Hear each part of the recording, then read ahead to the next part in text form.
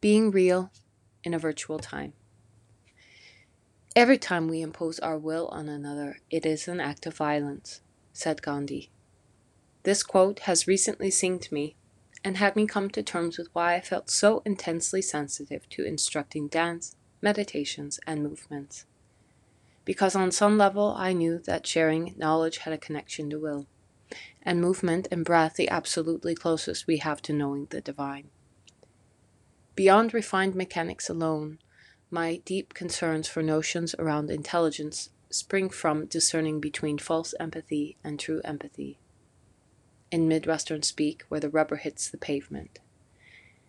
This distinction between false and true points not only to the action or the effect, but also the point of friction within the movements of what occurs and does not as well. In these virtual times, possibility and speculation, almost but not entireties, are forgiving because the labor of actualities is not only fantastical. Ographies, such as bios, porn, and the ifcations, such as game, are realizing real things in meta spaces.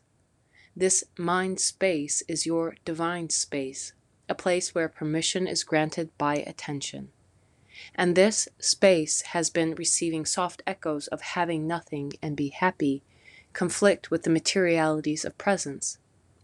No longer are science fiction's pretenses, but closer to our realities, which illustrate in real time our collective's consciousness to imagine things into being, not through thought alone, but through subliminal movements.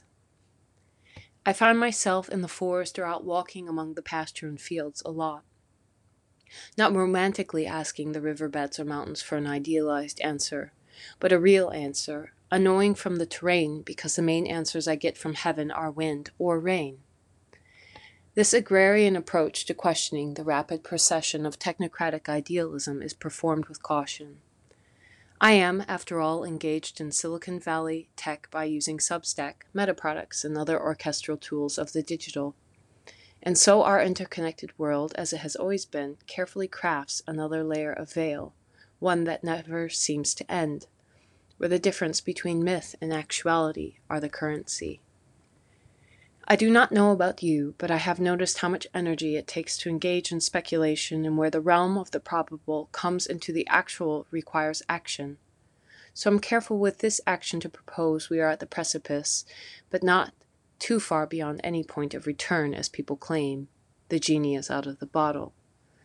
Yet the complexities of the realm of the ideological and the realm of the real are pressing into each other, perhaps a bit like what could have been depicted in this abstraction, Undulation, 2014, film diptych. Digital print referenced from Lake Michigan. As Annetta Kapon's wisdom rings in my eyes, nothing is just. I use the word just accordingly in that just serves a form of reduction or othering.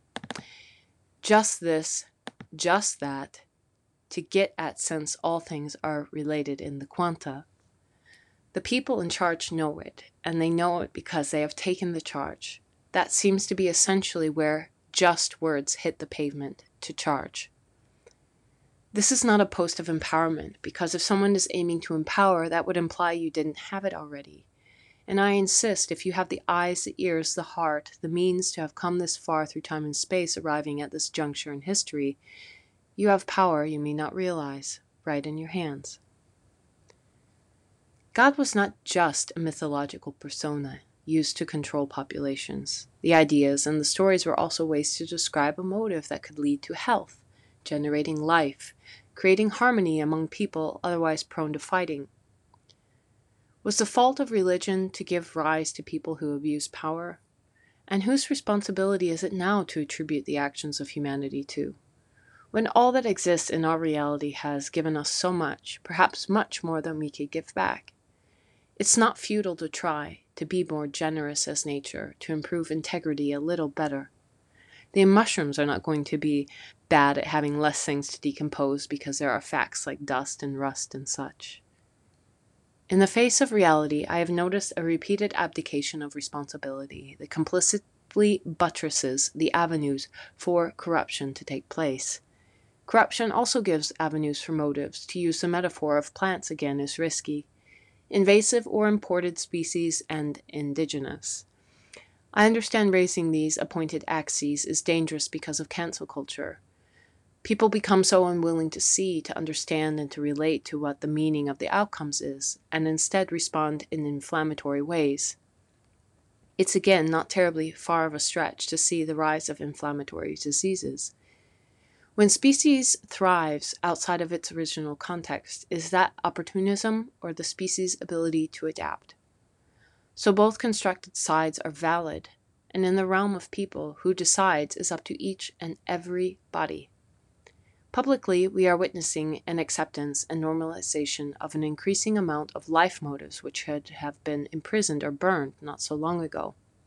Thankfully, those barbaric behaviors are banned, except we know there are contexts in which they are permitted, and those latent desires still motivate a great deal of socioeconomic aggression or influence, which is why Gandhi's quote has been such a clarifying force in discernment these last days. We do have great freedoms in the West, so where are the restraints coming from in actuality? Maybe those restraints imposed by humans are more permissible than those restraints of nature? I tend to think otherwise.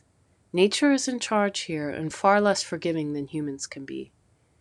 I too once believed the media stories I was fed about moral and economical superiority without having the lived experience to back up the claims. And then I witnessed the silencing of certain voices and a raising of the loudest. Well, I do not think history is being written by victors right now, but by sophists. Sophistry being making the weaker argument appear stronger. It's operating on such a subtle level until people do not realize it. But I think, because I have great faith in humanity, that they do. They feel this unease and they don't know what to do about it.